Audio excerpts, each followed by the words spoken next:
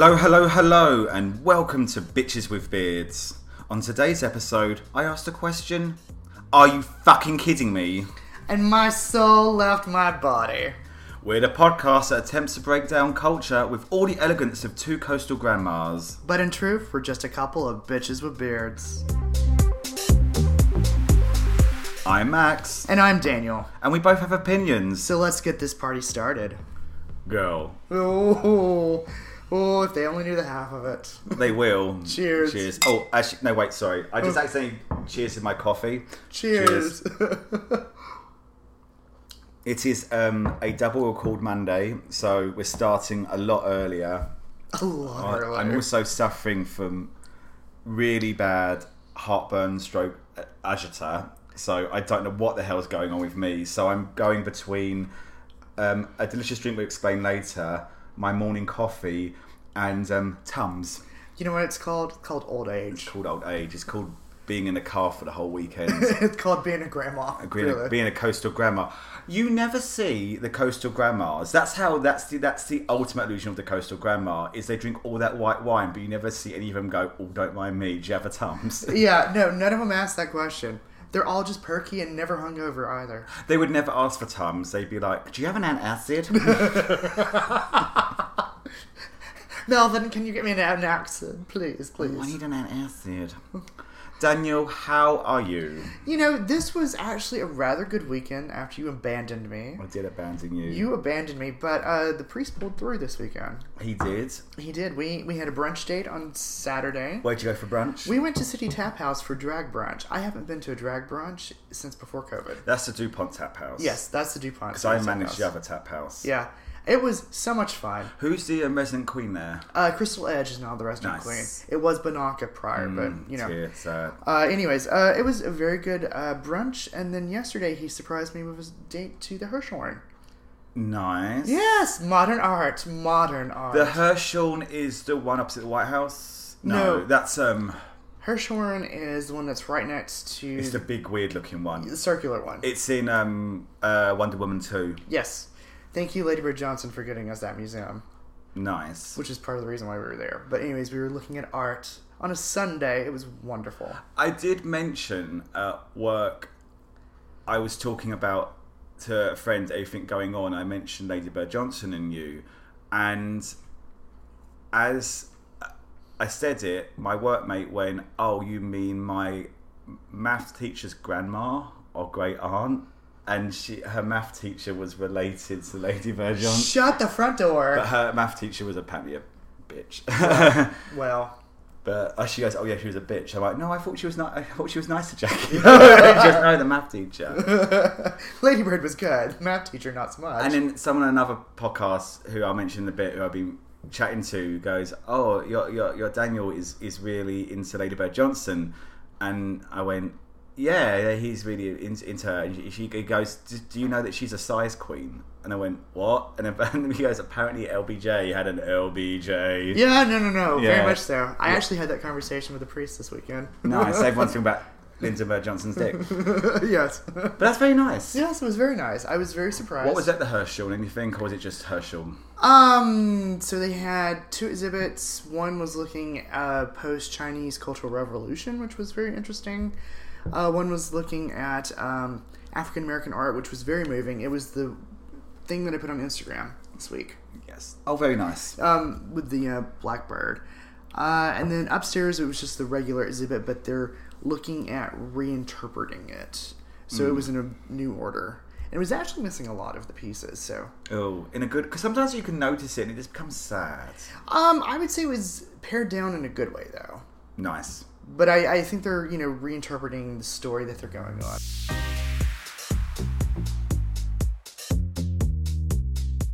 That's enough about me. I think we should defer to you. How are you doing, Max? I'm actually going to switch things up because we have a story to tell. Yes. I feel that before we sit down for it, let's go take a quick walk around Ina's garden, stretch our legs, because we need alcohol for the story. Yes, we do. So this week in Ina's garden, we are having a variation of a mimosa. We're having champers with cranberry juice. because probably at this luck, I will have a UTI by the end of this weekend. Yes, so I was thinking about your kidneys, but still wanting you to have alcohol. Lovely. So. And I've noticed, though, the cranberries flavoured apple juice. Yes. I love that, because they're the only ones that actually admit that cranberry is bitter and that. But anyway, cheers to that. Cheers. And we're going to go back to the story. Story time. So, this weekend was the lovely Nora and Ryan's wedding. They are the Hub's. Nora's the Hub's best mate from high school, and we were heading down to North Carolina, where they live, in a lovely house.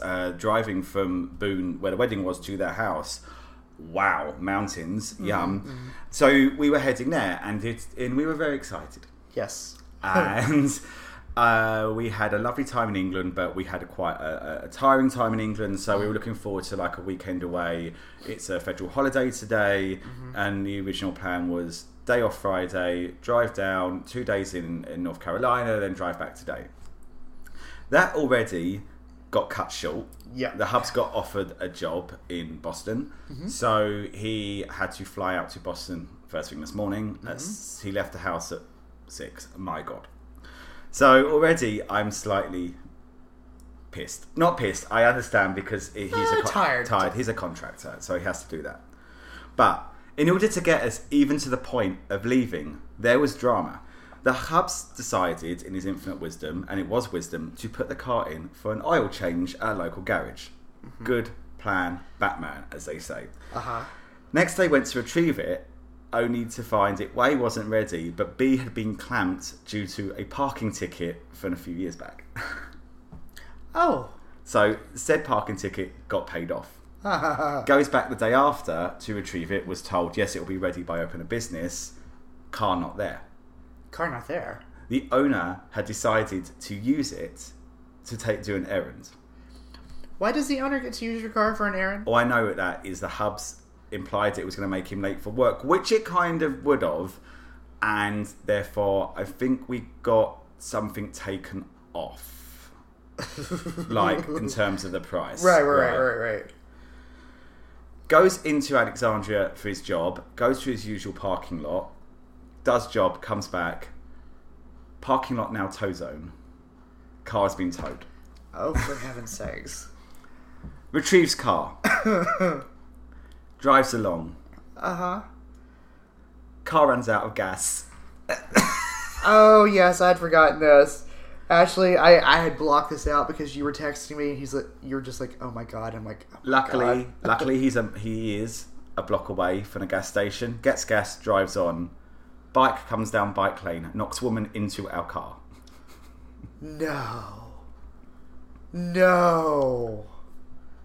So you now have a dent in your car. I think more concerned about the woman. I think we're okay, but... No, you've got a dent in your car. That's where I'm concerned. Yeah. So, Daniel, question. Yes. Based on the last couple of weeks, does any of this surprise you? No, actually. Actually, it's sort of par for the course. I feel like Mercury is doing something in star sign in some house. We enter our mini break era. We set off on Friday for a couple of days away. Very excited, as we said. We grabbed lunch in Roanoke. And then, just south of that... in a charming hamlet called Dublin, the Hubs went, feeling a bit tired, I would love a Wendy's Frosty. The sugar will keep me awake. Oh, that's when you sent that message. Yes. So we decided that in this little town, we were going to go and get a Frosty. Move into the drive-thru. The Hubs have been saying there's something that's not quite right with the car. As we pull into the drive-thru, it shudders. The Hubs immediately goes, that's the fucking transmission. We managed to get through the drive-thru and park up, and that's really kind of where the transmission goes. Yes. Daniel, question. Max, answer. Do you like a Wendy's Frosty? I love a Wendy's Frosty because I can dip fries into it. I love the salty, like, chocolatey mix that goes on there. So now we enter what I call, I honestly don't know what the fuck to do era. We get the car across the road to a Walmart, which, as Daniel knows... I've spent many a time in a Walmart parking lot on car journeys. Actually, you have. But it's truly fucked, and we were kind of terrified. Like, because it was breaking down. We managed to get across this big road, in and that. Yeah. Walmart does not do transmissions. It's 4:30 on a Friday night. Nowhere is open, and if they are, they're booked for weeks. Welcome to rural America. We're still in Virginia after all this time, so there's nowhere going to look after our car. Uh-huh. Daniel, question. Max, answer. What would you do right now? Well, which is what I think you did, is you sent me a message. And I was like, oh my god, my best friend needs help.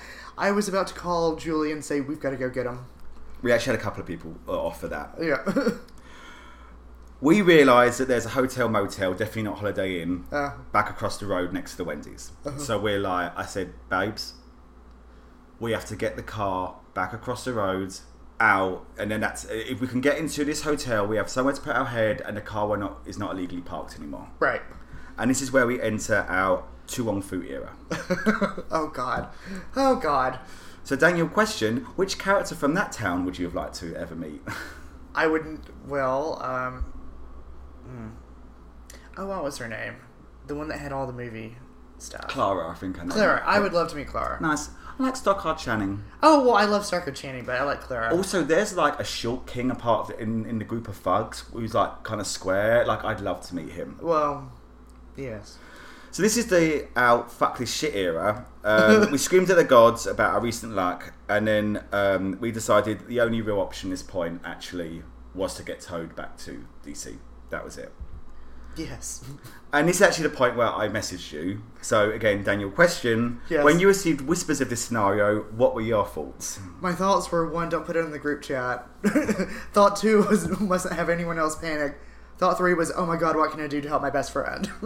And we love you for that. So then we enter our tow truck era, and when we are actually rescued by a tow truck. And this is where our new friend Red comes into the picture. Red is the tow truck driver. Yes. He's kind of like handsome, cute in a Virginia sort of way. Uh-huh. But real talk now is when, this is a LGBT podcast, when you're in rural Virginia and you are about to get a tow truck towed by a local, I'm sorry if this is insulting to people, you and your husband have what we call the roommate talk. Yeah. I.e., what are we? Yeah. We kept it quiet, and we do feel after a while Red kind of guessed. Probably your accent gave it away. Red was friendly. We had music on. 3 of us crammed into this cabin. Yes. Though he did switch off Miley's flowers, declaring that if Taylor Swift can buy her own flowers, then why the fuck did she write this fucking song? Daniel, question, how does that statement make you feel? Well, Taylor didn't write that song, Miley did, so I have thoughts on that one. Exactly. That was it. I said that's not Taylor Swift. That's when he realised we weren't roommates. Now it's time for the you've got to be fucking kidding me era, when we stop for gas and the tow truck won't start. Ah, yes. The hub suspected the battery, but Red, our expert, believes it was just because we were going north. Well... Daniel, what were your reactions to the twist in the tail? Well, by that time, I was into my 3rd beer era, and I was like, oh my god, what are we doing? Because I was still panicking. I was like, I've got to keep my phone charged in case Max calls me. We were laughing. There was a Hampton Inn behind us, a Red Lobster in front, and a Starbucks to the left. We were in the care of a truck driver. What else could go, quite frankly, at this point? Well, again, I was also like, Julie, we may have to go get them. So I say finally, we enter the No Place Like Home era, because like the Wizard of Oz, this was an unnecessary adventure that could have been finished a lot earlier. All for shoes. We spent the final bit, Red got the car started again, he was singing along to the radio, the hubs are snoring next to me, and I spent the whole time staring at a tampon that was sitting on the dashboard. Don't ask, there was an unused tampon on the dashboard. No. Daniel, question, what would you have felt at this point? I don't even know. I would have been like, please just throw me out onto the highway. Run me over.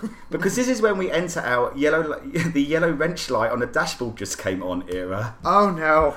Self-explanatory, but something, and not the transmission, which we thought it would be, meant we had Red on the phone to his boss going, the lights come on and I'm losing power. Oh no. You were about to end up on the side of the highway. So the only thing was that now we couldn't really stop the truck, or turn anything off, which meant we had Red actually gas it up with the engine running. No.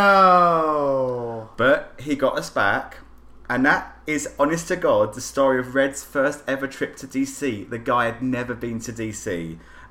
We watched his childlike wonder as he saw the monuments, got honked at for no reason, and witnessed someone doing a U-turn in front of an accident caused by a U-turn. The irony. And involving a metro bus. Oh. There's no irony in that one. But he did get us back. We got parked up. Thanked him. He was very sweet. He actually was saying that if he had been known he was going to come this far, he actually would have had a shower and probably hit a bar. And we were like, you can have a shower and hit a bar. Yeah. So, Daniel, question. At this point, would you have given up? Yes. I would have been like, this is a sign that I don't need to go to this wedding. Because this is where we hit our transport problems era. And actually, we rent a car the next day. Because actually the price was damn fucking cheap. And was probably less to rent a car than go out on the town in DC. Fair. And we drive up to the wedding. Get there in 6 hours. And find out there'd been cyclones and logs. And 2 other people had car problems. And we were the DC car problems. Yeah. To top that off.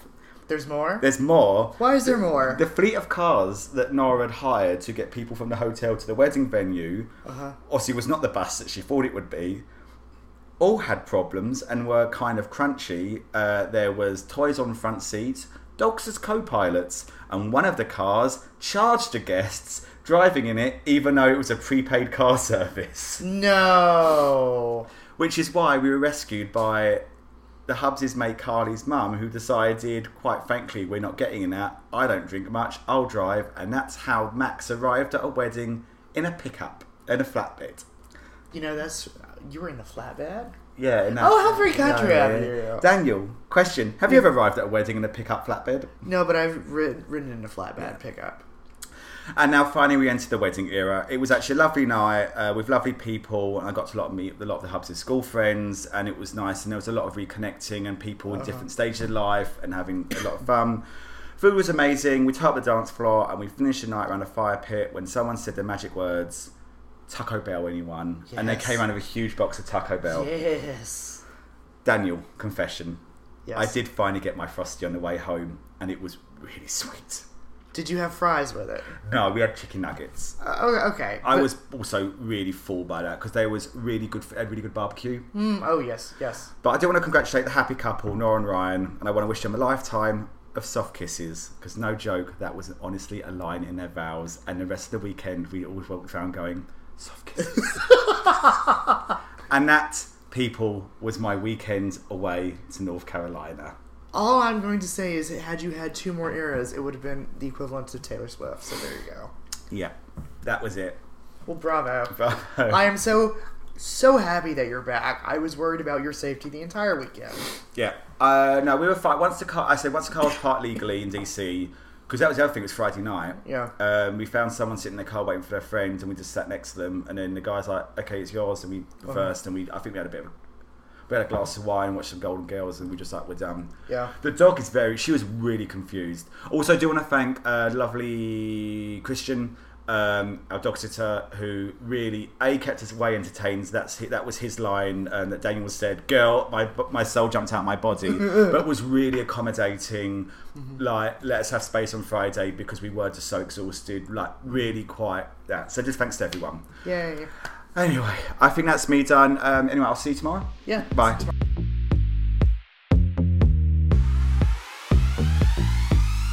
That's enough talking about ourselves and the shit show dumpster fires at our lives. All Max's talk. Talking of dumpster fires, what's going on in the neighbourhood? You know, we're going to discuss the stories that are gay adjacent, or just a little bit camp. So, we're going to, for my one quickly, because I've spoken enough, a few weeks back we talked about the Bud Light controversy with Dylan Mullaney. And obviously what happened there. I'm still not quite happy with how Bud Light then handled it and backtracked a lot. I think that they could have stuck to their guns. They've done it before. They're no longer the most popular beer in America. I think that's what they were trying to hold on to. Not failure, just not being the best. And I think that's kind of sad. And they throw a lot of people under the bus. Garth Brooks has addressed this. He's opening a bar in Nashville, which is, what's it? A country star. If a bar in Nashville... Earth-shattering. Groundbreaking. But he has turned around and he said there's already been complaints about him like having Bud Light there, and his quote is basically, inclusiveness is always going to be me. And that's all I want to say on that, is that it's up to him. He doesn't have to. This is a hobby. He's very... Everyone can sit there. I think he did say he wants everyone to feel happy and safe in his bar, so he's not going to put up with bigotry. But he said everyone can come in and have a safe time. He is Trisha Yearwood's husband. Let's face it, she obviously relies on gay men and middle-aged women who carry sweatshirts just in case. Yeah. But I think that I think that's nice, and I feel that them little statements really do make a difference. So I'm going to have a drive-by news story for us. Just so you know, Max, because apparently I am your newscaster on this, Taylor Swift is re-releasing her Speak Now album. Which one's Speak Now? It was the one that was starting to go popish after The Country, but not quite. It was not Red. Red followed it. What's Red got on it? Was Red Blank Space? No, that's 1989. Red was I Knew You Were Trouble Whenever You Walked In. And then Blank Space was after? Yeah. Because we played Taylor Swift's the Spotify, so we were trying to work it out. Yeah. It's all the Taylor versions on there as well. Yeah. But no, I kind of came in 1989, but I knew her stuff. But so that was still Red and Drive By. Speak Now were both pop country. Yes, they were both that crossover. Speak Now is probably famous because of the song Dear John, which was about her breakup with John Mayer. Yeah. So we're all desperately waiting to see what Taylor version that one's going to be like. She's not doing them. Is she doing them in order? No, she's not doing them in order. She's sort of bopping around to whichever ones she's feeling like. Still waiting for 1989. Still waiting for it. Yeah, I like that album. What is there an album that outright isn't owned by Scooter? Folklore, Evermore. The new ones, The new one. Yeah. Reputation was the last one that he owned. So Lover is the first one that she owned. Yeah. Yeah, Reputation was her last, I would say, studio album. The others were I would say, I know they weren't, but they were independent albums. Oh, they were. Yeah. Very much so. That's good. So. Excited for you. Yes. I hope you are as well. I am. I need to probably go back and listen to her albums and then kind of do a comparison side by side. Yep. And listeners, I'm going to say this. If I got any of those songs wrong and the albums wrong, I don't care. That's where I'm at this morning. So the other bit of news is coming out of Iceland. They have banned conversion therapy. Congratulations. So in a vote 53-3 in abstention, the parliament has approved the banning of conversion therapy because there is no cure for gay and any attempt to do so would equal violence. So thank you for getting it right, Iceland. I don't know, that Milo Strapalolopoulos guy really put me off being gay a few times. Just him? And Lindsay Graham. No, I don't want it, Mummy, I don't want it. Lady G. Well, that's good. And you've got to remember, a lot of places don't... It's not they condone conversion therapy. I just don't think they realise conversion therapy is still on the books. Right. And I very much feel like that was the situation with Iceland. They're like, shit. I guess we do need to do something about this one.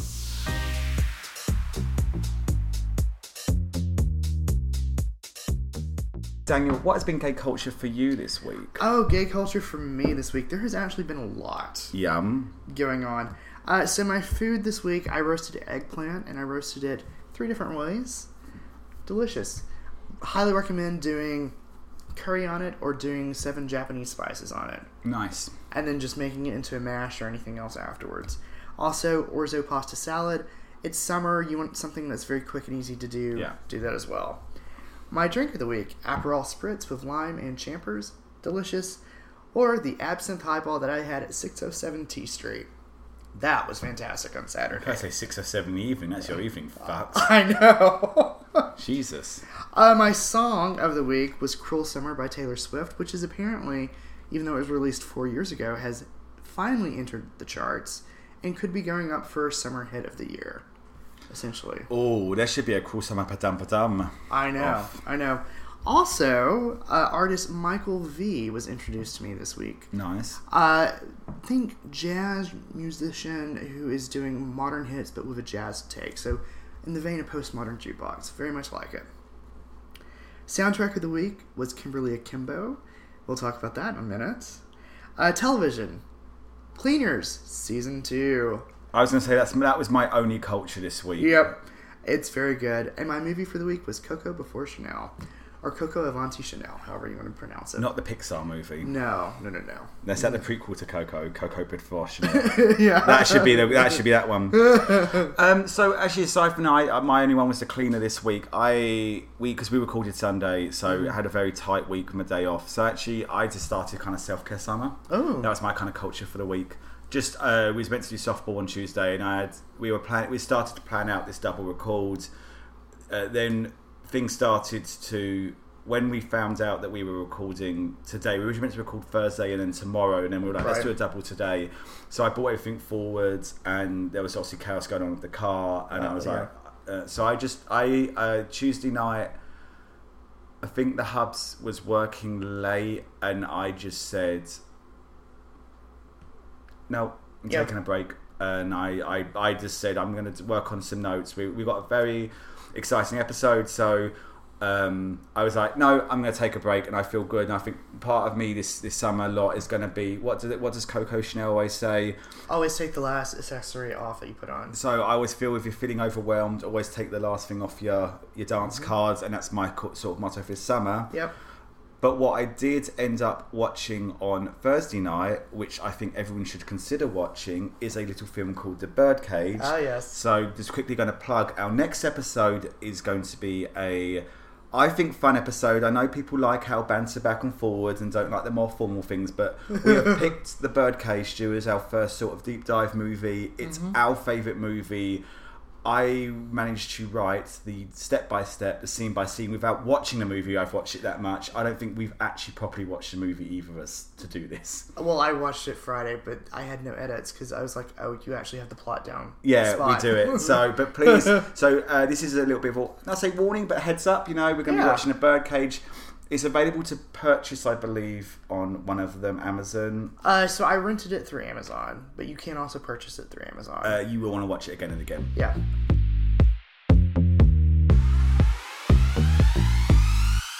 So before we move on to what has been in the culture for the week, I just want to do a shout out to the What Keeps Me Up at Night podcast. Been chatting to one of the hosts, Sky, for a little bit. It's very sweet. It's a really great podcast. They discuss what keeps them up at night. So it's what keeps me up at night, not what keeps you up at night. What keeps me up at night.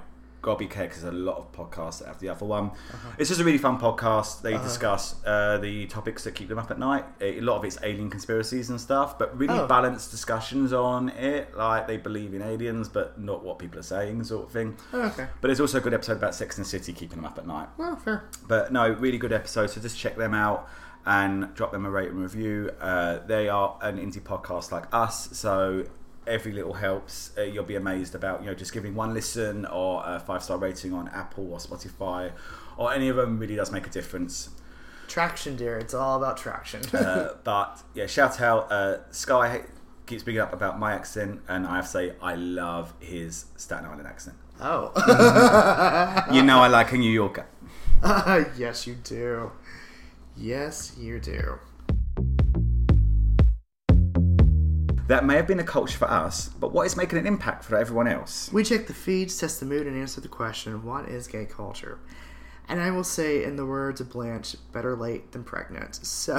Well, so Daniel, what is a topic we are going to do this week? We are going to talk about the Tony Awards. But why is it good that we've left it a week, aside from the fact we had no choice based on our recording schedule? Based on the recording schedule. But so I would say the good thing of us leaving it for a week is the reaction post that has come out afterwards.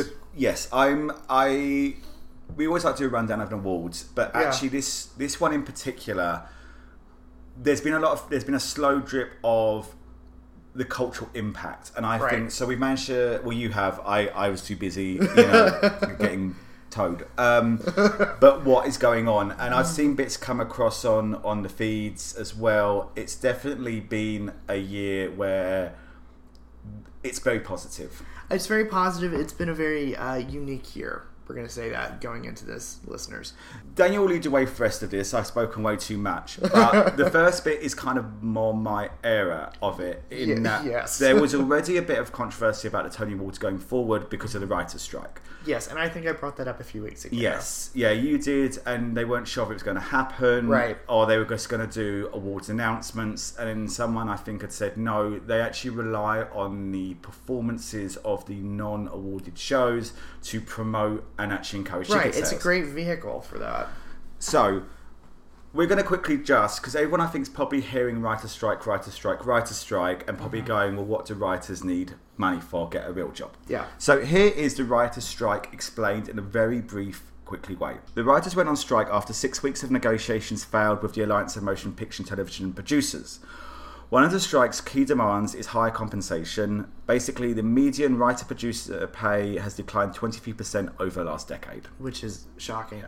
Whereas a successful show could have run for seasons during the cable era, giving writers a steady job and learning for years, the bingeable big-budget shows made for the streamers are typically shorter and renewed with less consistency. Writers have to scramble from job to job. Also, streaming has also led to a different format of writers' rooms. That's where the writers all get together. So someone will pitch ideas and they bounce jokes off each other, etc., etc. And we've also seen this increase in using what they call mini rooms, scaled down writers' rooms that hire fewer writers for shorter periods of time and often pay less. So basically, they want to guarantee higher wages. They're being screwed out of it. Right. There's also been reports of AI being used to generate scripts and writers being asked to come in and just clean them up. Yeah. It's not good.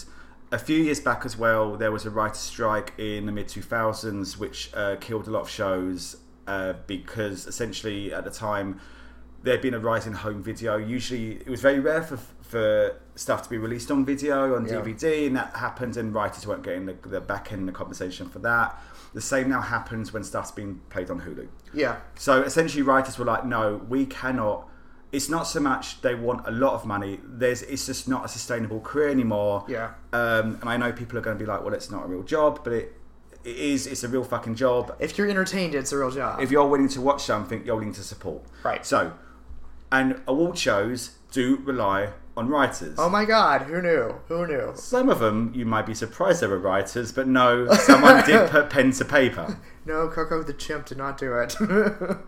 So they decided to move forwards with it, and basically also, if you're part of the Writers Guild union, you cannot contribute. Right. So if Ariana DeBose, who had presented, had written something and was part of the guild, she would not have been able to present. Right. That's it. So it's so beautifully complex, and you've seen it.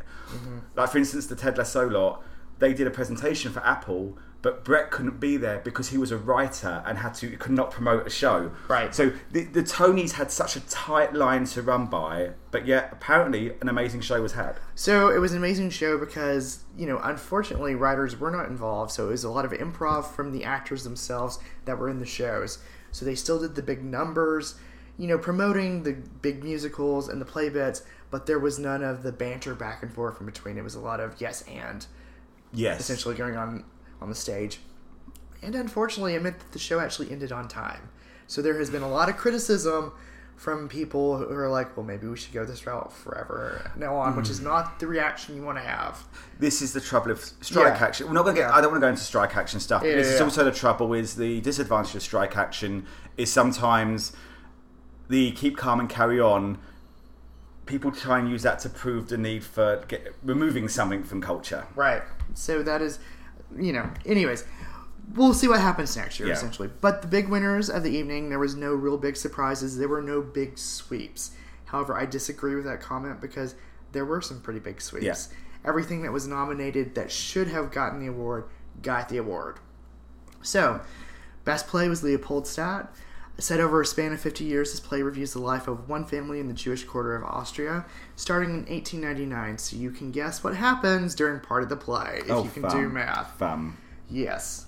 Also, Parade won for Best Revival of a Musical, a Jordan Murder travesty that I've covered several times on actually a different podcast, about how anti-Semitism inflamed injustice. And then finally, Kimberly Akimbo won for Best New Musical. It's a fish-out-of-water story involving first loves, rare genetic conditions, felonies, and the quest for happiness. And cheers to Victoria Clark for winning for Best Actress. Because she is in her 60s, but plays a 16-year-old. Yes. Yeah.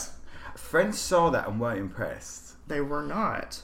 I think also they saw Sweeney Todd that weekend, and I think they'll go to New York for the weekend and just kind of catch up. And I think they found it a bit amateurish, but they did say they can see the appeal to the youth, and they said that is something that maybe they came away with it more of a, I don't think it was for us, but they're glad they saw the performance. Fair enough. So I do have one connection to one of these stories. My friend Gracie went to see Leopoldstadt, and the winner, Brendan Uranowitz, for Best Supporting Actor, was outside, standing next to her, having a smoke break. And she was just like, I can't believe it. I just ran into him, and he's smoking. And I said, well, Gracie, he has a Tony, and you don't. Yeah. So you hush. That was my pettiness for the week for her. But it was a big night, very big night for the LGBTQ community, especially to our non-binary winners. Oh, it was so good. So the first one that we're going to talk about is Alex Newell. So you and I both remember Alex from Glee. I used to watch the Glee Project. So that's when he was first introduced, and he was just a very young, feminine, I would say, effeminate guy. Now he's basically owns himself. He's still him, isn't he? Or they? I think they're they. But they own themselves. Yes. Anyways, gave a wonderful, wonderful speech about saying how, I am essentially an effeminate black individual from Massachusetts. I should not be up here, but I am. And you don't let anyone tell you that you cannot be up here. It was so impressive.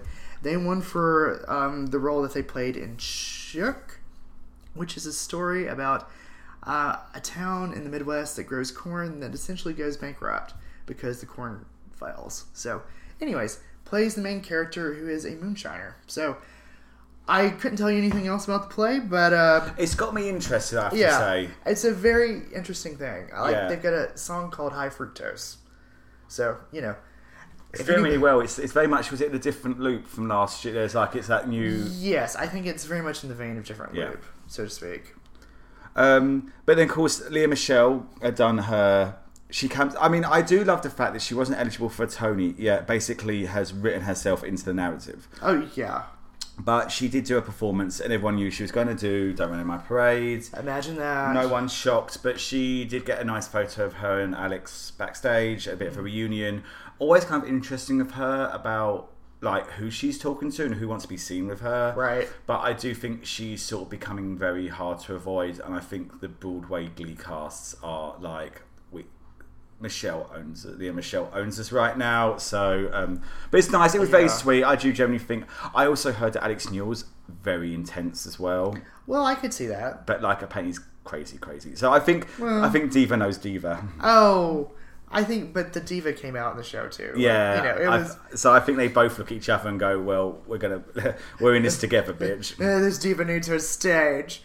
So the other big winner of the night was J. Harrison G., lead actor in a musical for Some Like It Hot, so the modern interpretation of the Marilyn Monroe film from the 1950s, but set in the 1930s, which I think is what the original film was set at. Yeah, a lot of films back then tended to set earlier, didn't they? Yeah.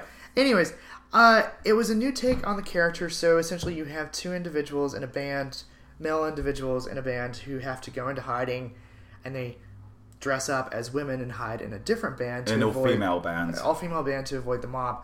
However, it was a new take with a character that Guy played, or G, I don't know the name pronunciation, I'll apologize for that, where the character actually discovered themselves. Yeah. Which is a very new, very modern take on that story. So he realises a little bit more through it that, He is in his natural form. Yeah. They are in their natural form, essentially. So their speech was very good. You may think that you're afraid of what? Of whose opinion, if it brings you joy, do it. Just go out there and do it. Anyways, it was so good.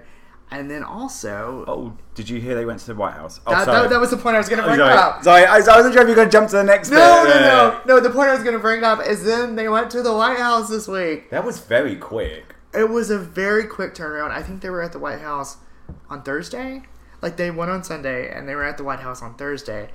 And like the photo of him with like Jean-Pierre, or the clip, and she's like, oh my gosh, can I touch the award? Like, and just the interaction between the two of them was just so sweet.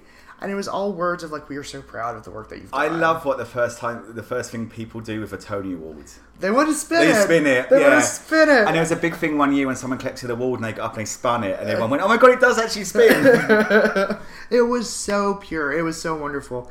But they were so proud, and it was very much vocalized. So we absolutely love it. We would be remiss not to mention our other LGBT winners: Sean Hayes, Michael Arden, and Brendan Uranowitz all won for their respective roles. So, yay. It looked like a good year. There was just a lot of... I think, in a weird way, the Tonys has become its own entity. Mm-hmm. I think there was... It's not really reliant on anything else. No, it was a big thing. I think the theatre community suddenly realised it's on its own at the moment, a little bit. Especially, Broadway's suffering because people aren't booking in advance, the pre-ticket sales are down, which means investors are getting scared. There's a lot of reliance on word of mouth in the era. Yeah. And we're trying, me and you keep saying, at the hubs, let's all go and let's go for one weekend and to see a ton of shows. Right. And we still haven't done it because it's, it's expensive, it's also finding the time, and life happens. And I've heard really good things. So the friends that went to see Kimberly Akimbo also saw Some Like It Hot for the 4th time. They say it's a really, really good show. Like, it's just so well done. Yeah. Well, it won for best choreography, I believe. Yeah.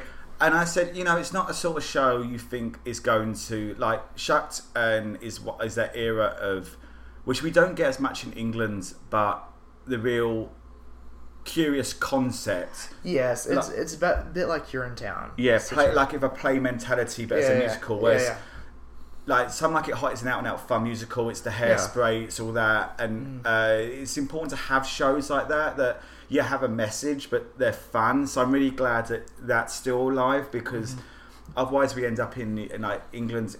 As we leave in England, we're in a train station and there was an advert for 42nd Street, a revival. I'm like, they do one like every other year. I've never seen it, 42nd Street is so passe. I'm sorry. And it's what people, they know. Like, it gets the coach cheers of the grannies with the purple rings. But this year seemed definitely strong. A lot of ownership about it. It was more diverse. Yeah. More diverse, and the diversity was celebrated, which I am all for, by all means. So, yes. So, which brings us to our next little topic, and let's talk about, your history with the Tony Awards, or the BAFTA Awards, whichever one you want to talk about. So we have the Olivier's. Oh, sorry. I completely botched that one. The Olivier's has always been... big but not big. The Tonys is the Olivier's is known. Olivier, I mean, it's hard. It's weird, isn't it? I mean, the Tonys for me, when I got into theatre for really, like, I always say when I say eras, the Spring Awakening era, where they really started to adjust to like a younger crowd. I used to read a blog post, and I had my own blog, but the Tonys was a big thing. They did, because that was the Neil Patrick Harris period where he was presenting, and it got bigger and bigger and bigger. Yes. And that was before he did Hedwig, wasn't it? Yeah, I think Hedwig was like the year that stopped him doing it, and I think he moved on since then. But I the Tonys is always, I've never watched it. It's always, I feel that I do like an award. But it's hard because we live in DC. We get shows. I end up missing a lot. Like, you forget the ones. You've got ones that you feel, I can leave it till last minute, and the tours really book out quickly. They do. I couldn't believe Wicked had booked out, but I don't know. I feel my history of it is. I have a bit of a. When I remember at the time being like, it got me wanting to live in America, because I thought Broadway looked so much more fun than the West End. The West End was a little bit old fashioned, and Broadway at the time was becoming something modern, and there was that youth community. So I think the Tonys became that sort of focus, and the Tonys also is the clips that you would see when you were looking on YouTube. Right. I mean, for me, the Tony Awards was a little bit of a lifeline, if that makes sense. Like, growing up in rural America, like, it was the one night of the year that differences were celebrated. Like, you're a little bit weird and kooky. There's a musical for you about this girl who's green. Let's talk about that. And it was that little glimpse into culture, and like there was a different life than, where I was growing up. And so I would often, watch the show by myself. and then, you know, I would, like, write down the numbers that I liked, and then I would, you know, I'd go get the CDs. Like, that's how old long ago it was, and it's just like, oh, and then I, you know, purchased this, and then, like, purchased Wicked, and then, you know, so on and so forth. Like, I think for me as well is that I was getting frustrated with British theatre. Spring Awakening was cancelled after 2 months. You know, yeah. Why? It's just it just didn't. They had a long run here. It's really weird. Like, we are so cheap to go to the theatre in London, and yet we only ever want to go and see revivals. You know, it's really hard. I think Book of Mormon's doing really well still, and Hamilton, obviously. And something else is coming. I was quite surprised. Strange Loop is coming, but they're doing that like at the Barbican. They're doing an off West End, like an official big production, but as a limited run. Something else is coming. Waitress did it. But there was a period where there was a lot of good stuff, and the Tonys actually made my life hell, because it was showing what was important out in the States, and I'm going, well, why is that not coming over? And if it did, it was failing. And when Spring Awakening failed, I was like, there's no hope for British theatre at the moment. Though luckily we started to really generate these off-Broadway, off West End theatres, which were offering, like, the Menier Chocolate Factory is the main one. That's where the Cage and everything came from, and Little Night Music, and their productions transferred very easily because they were so small scale. But I saw Urinetown at the St James's Theatre, which is it's a smaller theatre outside of Central. I think it's near Buckingham Palace.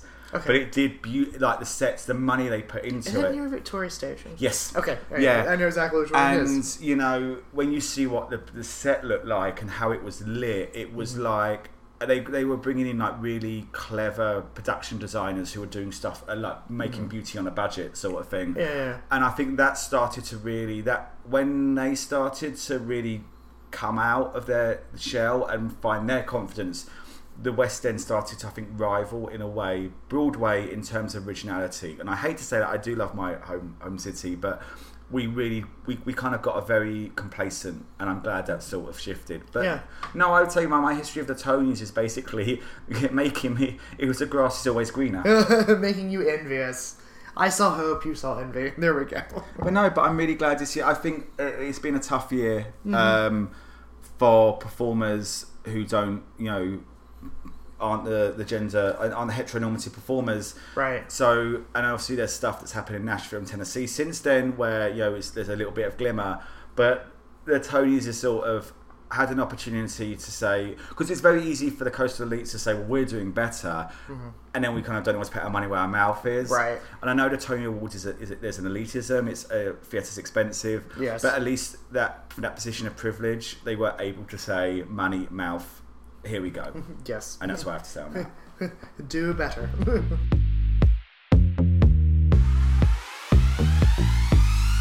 And now it's time for Old and Tired, where we attempt to make sense of the stories that have baffled us. But instead of Googling it ourselves, we have the other one do it for us, because that's what friends are for. But in this case, and as always, Daniel has found a story that he thinks will interest me that's completely and utterly weird. Maybe, possibly. Or just something that's unique and doesn't really fit into the rest of it. Yes, it is rather unique in that this, starting June 1, the first Pride Laureate of San Francisco has gotten to work. So, Pride Laureate was named Darcy Drollinger, and really the Pride Laureate is sort of an ambassador of sorts. If you will. Like a poet laureate. Yes, like a poet laureate. Essentially representing at parades and functions officially. And they're supposed to be spreading joy and just the warmth that is drag, essentially, at the events. So it was created during COVID to spread sparkle, essentially is what the official San Francisco government website said. The owner, sorry, not the owner, the drag queen Darcy Drollinger is a nightclub owner that uses their venue to do Meals on Heels, which is a drag queen based meal program in San Francisco. That's stupid. Them hills and them... Oh, Meals on Heels in terms of the hills of San Francisco. Yeah. I had High Hill. Well, it's spelled like High Hill. Yeah. But yes. Anyways. But it's just supposed to have a pro-drag representation throughout the city. And, with Drag Under Fire right now, what more can we want and need? So there we go. Lovely. I know. I almost had a story for this week. Oh, and then I realised that you had a story. And then, because we're running a little bit early, I think I've got 2 minutes. Oh, yeah, and it was brought up to me, have you heard about the orca whale attacks on boats? Yes! I love it! So, and it's so shit, and I'm literally kind of doing a quick Google now, because I saw Daniel had a story, and I didn't think to do one. But there has been, since 2020, almost 500 attacks by...